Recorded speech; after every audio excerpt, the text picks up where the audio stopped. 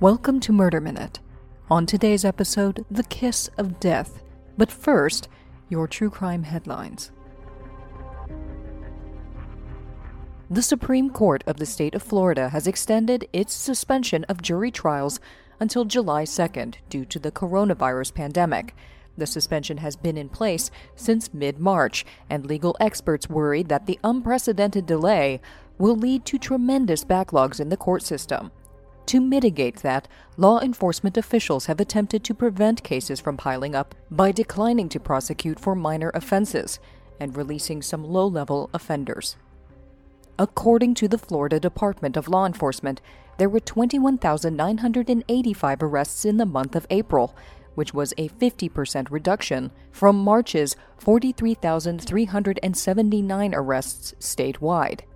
Even with this drastic reduction in arrests, there are still thousands of people in legal limbo, held in jails around the state. The state Supreme Court's order also added to the list of legal proceedings that can be done virtually, including non-jury trials, some arraignments and pretrial hearings, and non-criminal traffic cases. A group has been tasked with recommending what can stay online even after the pandemic ends, and some of the virtual proceedings may be here to stay. In Modesto, California, police arrested a man after he allegedly hopped onto a wine tanker truck and unscrewed a valve on the tanker, sending wine gushing out onto the highway. Gabriel Moreno was captured on the Freightliner's surveillance video driving next to the truck in a sedan on Highway 99. He activated his hazard lights, motioning for the tanker driver to pull over to the side of the road. Once the driver had done that, he watched as Moreno ran from his vehicle to the passenger side of the wine tanker dressed only in his underpants. The truck driver pulled back onto the highway, and the tanker's video camera captures Moreno again, this time on the back of the truck. As the truck continued down the interstate, Moreno was able to crawl underneath the tanker and unscrew a release valve, causing wine to gush from the tank. The truck driver was alerted to this after a gauge in his truck indicated that he was losing fluids from his tanker, so he called the CHP. Responding officers found Moreno situated under the open valve, gulping up the wine as it flowed out of the tank. The trucking company reports that nearly 1,000 gallons of red wine were lost in the incident, which is enough to fill 5,000 bottles of wine. Ink Master star Daniel Silva was arrested in Los Angeles and charged with murder after a drunk driving car accident that claimed the life of YouTube star Corey LeBerry. Silva and LeBerry were allegedly both drunk when they got into the car and sped down the street in the Valley Village neighborhood of the city with Silva behind the wheel. He drove a short distance before losing control of the vehicle and crashing into a stop sign and a tree. Silva attempted to leave the scene of the accident, but was stopped by some local residents who arrived on the scene to render aid. Both occupants were taken to the hospital after the crash, where LeBerry died of his injuries. The accident occurred on LeBerry's 25th birthday. Silva faces murder charges for the crash and is being held in custody in lieu of $200,000 bail. Those are your true crime headlines. Up next, the kiss of death. But first, a quick break. These days, I'm finding it more challenging to stick to my health and fitness goals. One of my New Year's resolutions, for example, was to go to the gym more. Look, don't worry. Noom is here to help you stick to your goals, even in these uncertain times. Noom is the fitness app that knows that there are many reasons to practice self-care, and every person is different. Noom helped me personalize a new fitness plan to keep me on track now that I'm social distancing from my personal trainer. Noom teaches you why you make the decisions you make to help you build better habits based on your goals. And Noom helps you keep track of everything, from workouts and steps to analyzing what you're eating and recommending healthy recipes. But Noom is not a diet. No food is good or bad or off limits, so whatever you're stockpiling during the pandemic, Noom will help you make it work. Right now, Noom is teaching me how to stop myself from stress eating all of my quarantine rations for a week in a day. That's because Noom is based in psychology.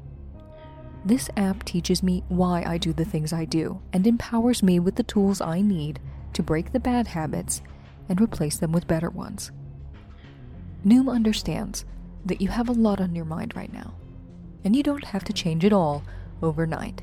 And just because you're social distancing doesn't mean you have to go it alone. Noom also connects you with a personally assigned goal specialist and a community of other Noomers so that you have all the support you need to empower your change in a challenging time. Small steps make big progress, even if they are just around your living room. Sign up for your trial today at noom.com/mm. That's noom.com/mm to start your trial today. What do you have to lose? Go to noom.com/mm. Welcome back to Murder Minute. At around 9 p.m. on February 1st, 1953, a man was driving slowly through the fog on a back road outside of Niles, California, when he saw a figure waving down his car. It was a woman. He pulled over and offered his assistance. When he could see the woman more clearly, he noticed a bit of blood smeared across her face. In a thick German accent, the woman asked him for a ride to the nearest Greyhound bus station. He agreed. At the Greyhound station, the ticket seller remembered the woman. He would later describe her to police as being, quote, hatless, wearing a tan or gray coat, and carrying an overnight bag. The next day, not far from that stretch of road in Niles, William T. Pelton, a 26-year-old World War II veteran and airline mechanic, was found, propped up against his convertible, draped in a red hook rug. He had been shot 9 times in the face, neck, and head. The blood on his forehead had been wiped away, and a bold lipstick kiss print had been planted there. The killing and the ensuing nationwide manhunt would soon become known as the Kiss of Death murder. William Pelton, known to his friends as Bill, was born on March 29, 1926, in Dent County, Missouri. In 1944, Bill graduated from Salem High School, and like so many other young men of his generation, enlisted in the military immediately upon graduating. He was joined by 10 of his classmates. One of them was his friend Ted Ziske. The Bill Pelton I knew was honest and always on time for work, Ziske recalled, according to the Salem News. He was also absolutely an average young man. In appearance, intelligence, and physique, he was average, and he never got in any trouble. I remember we were on an intramural basketball team together one time, but again, we were very mediocre. Bill Pelton was assigned to the 143rd Ordnance Battalion of the U.S. Army during the war and rose to the rank of staff sergeant. Then, in 1945, following the Allied victory, Bill was stationed in Munich as part of the American occupation of Germany. It was there that Bill Pelton first laid eyes on his future wife. A strawberry blonde Bavarian beauty, 6 years his senior. There was an American bar in Munich which was really popular after the war, and I remember seeing her there often, recalled Charles Gross, another of Bill's classmates. She was very pretty and outgoing. We actually sat next to each other there once at the bar when she was on a date with another man. Her name was Hildegard Garni. On June 8, 1947, The two were married, and Bill brought his new bride back home to Salem, Missouri. Hildegard was excited to begin her new life in the States, and Charles Gross was back home as well. I lived just down the road from the Peltons on Washington Street, and I remember bumping into her right in front of Vernon Butler's house, Gross recalled. We both recognized each other and were surprised to meet again in Salem. I asked what in the world she was doing there, and she said she'd just married Billy Pelton. I can't say I was too surprised.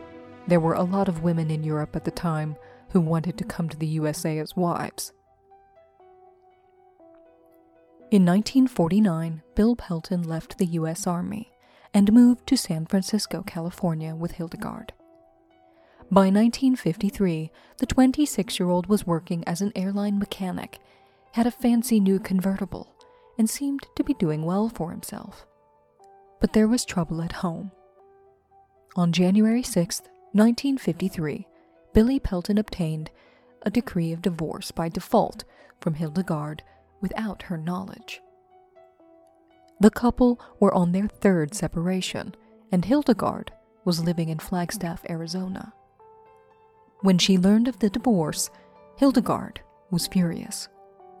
She quickly packed her bags and set off to confront her now former husband. But before she left Arizona, she purchased a Harrington & Richardson .22 caliber revolver. Hildegard returned to San Francisco and apparently attempted to reconcile with Bill. Neighbors would later tell police that they could hear the couple arguing in the apartment. On Sunday, February 1st, Bill had had enough. He packed Hildegard's bags and told her to leave. The couple left the apartment, arguing all the way, and went to a bar, where they continued to argue. Then they left and got into Bill's convertible for what would be his last drive. When detectives scanned the area for clues, they found a .22 caliber revolver wrapped in a brightly colored scarf, which was perforated with bullet holes.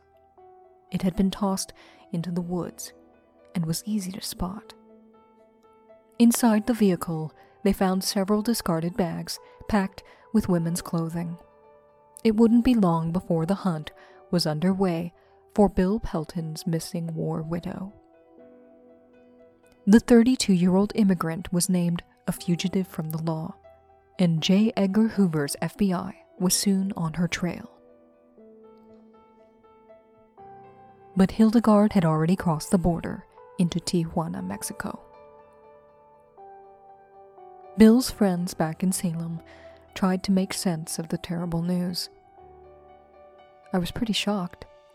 It was very unusual and unexpected, Ziske said. The incongruity that Bill Pelton could be involved in such a thing.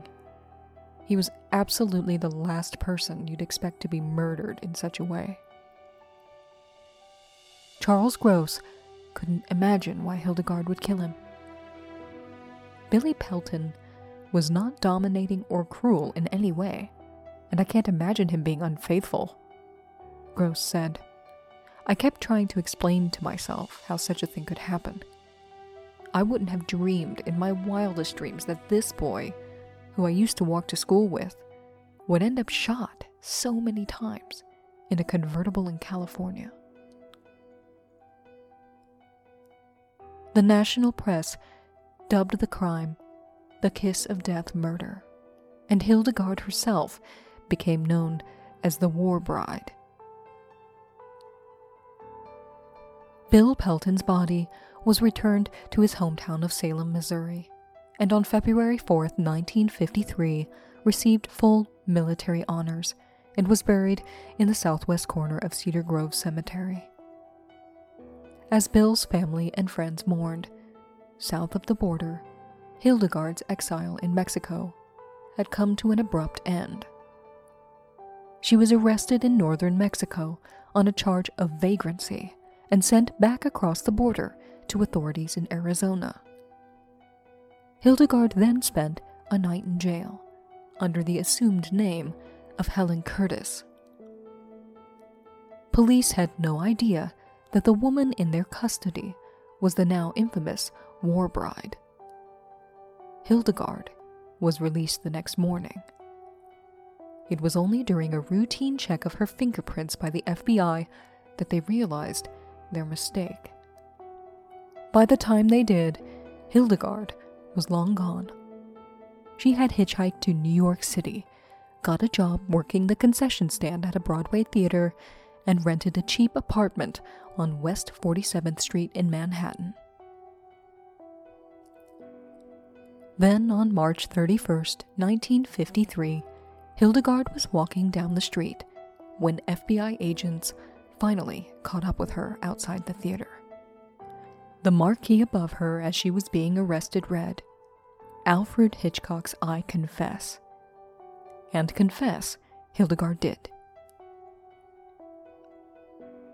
Federal agents said today a pretty German war bride found working at a movie theater candy counter here has confessed to the kiss of death slaying of her husband, reported the Madeira Tribune.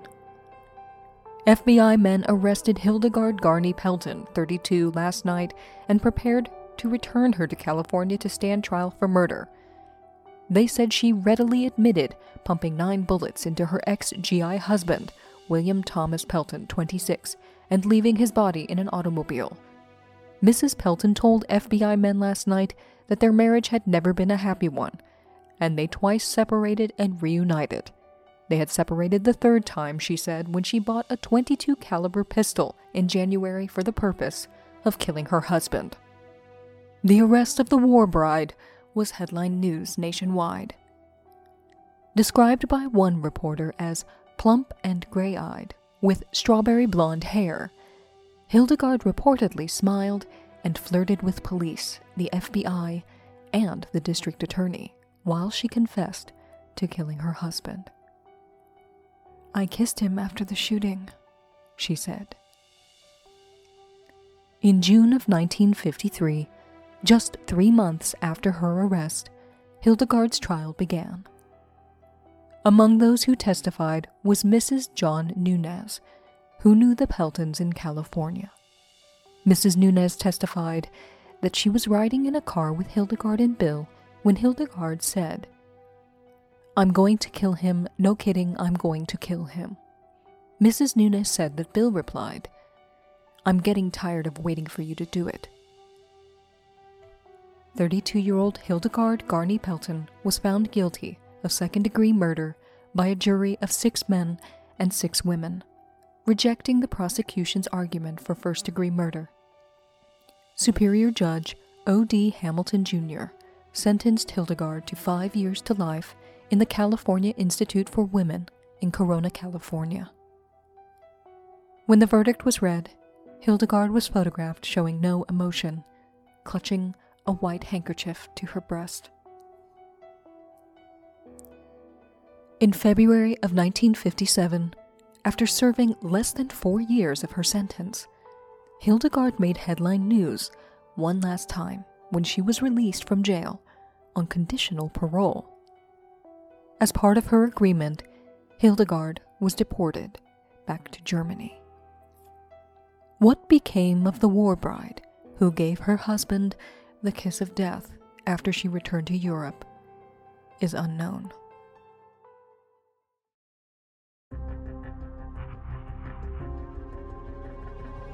This has been Murder Minute. For true crime anytime, download the Murder Minute app or follow us on Instagram at Murder Minute.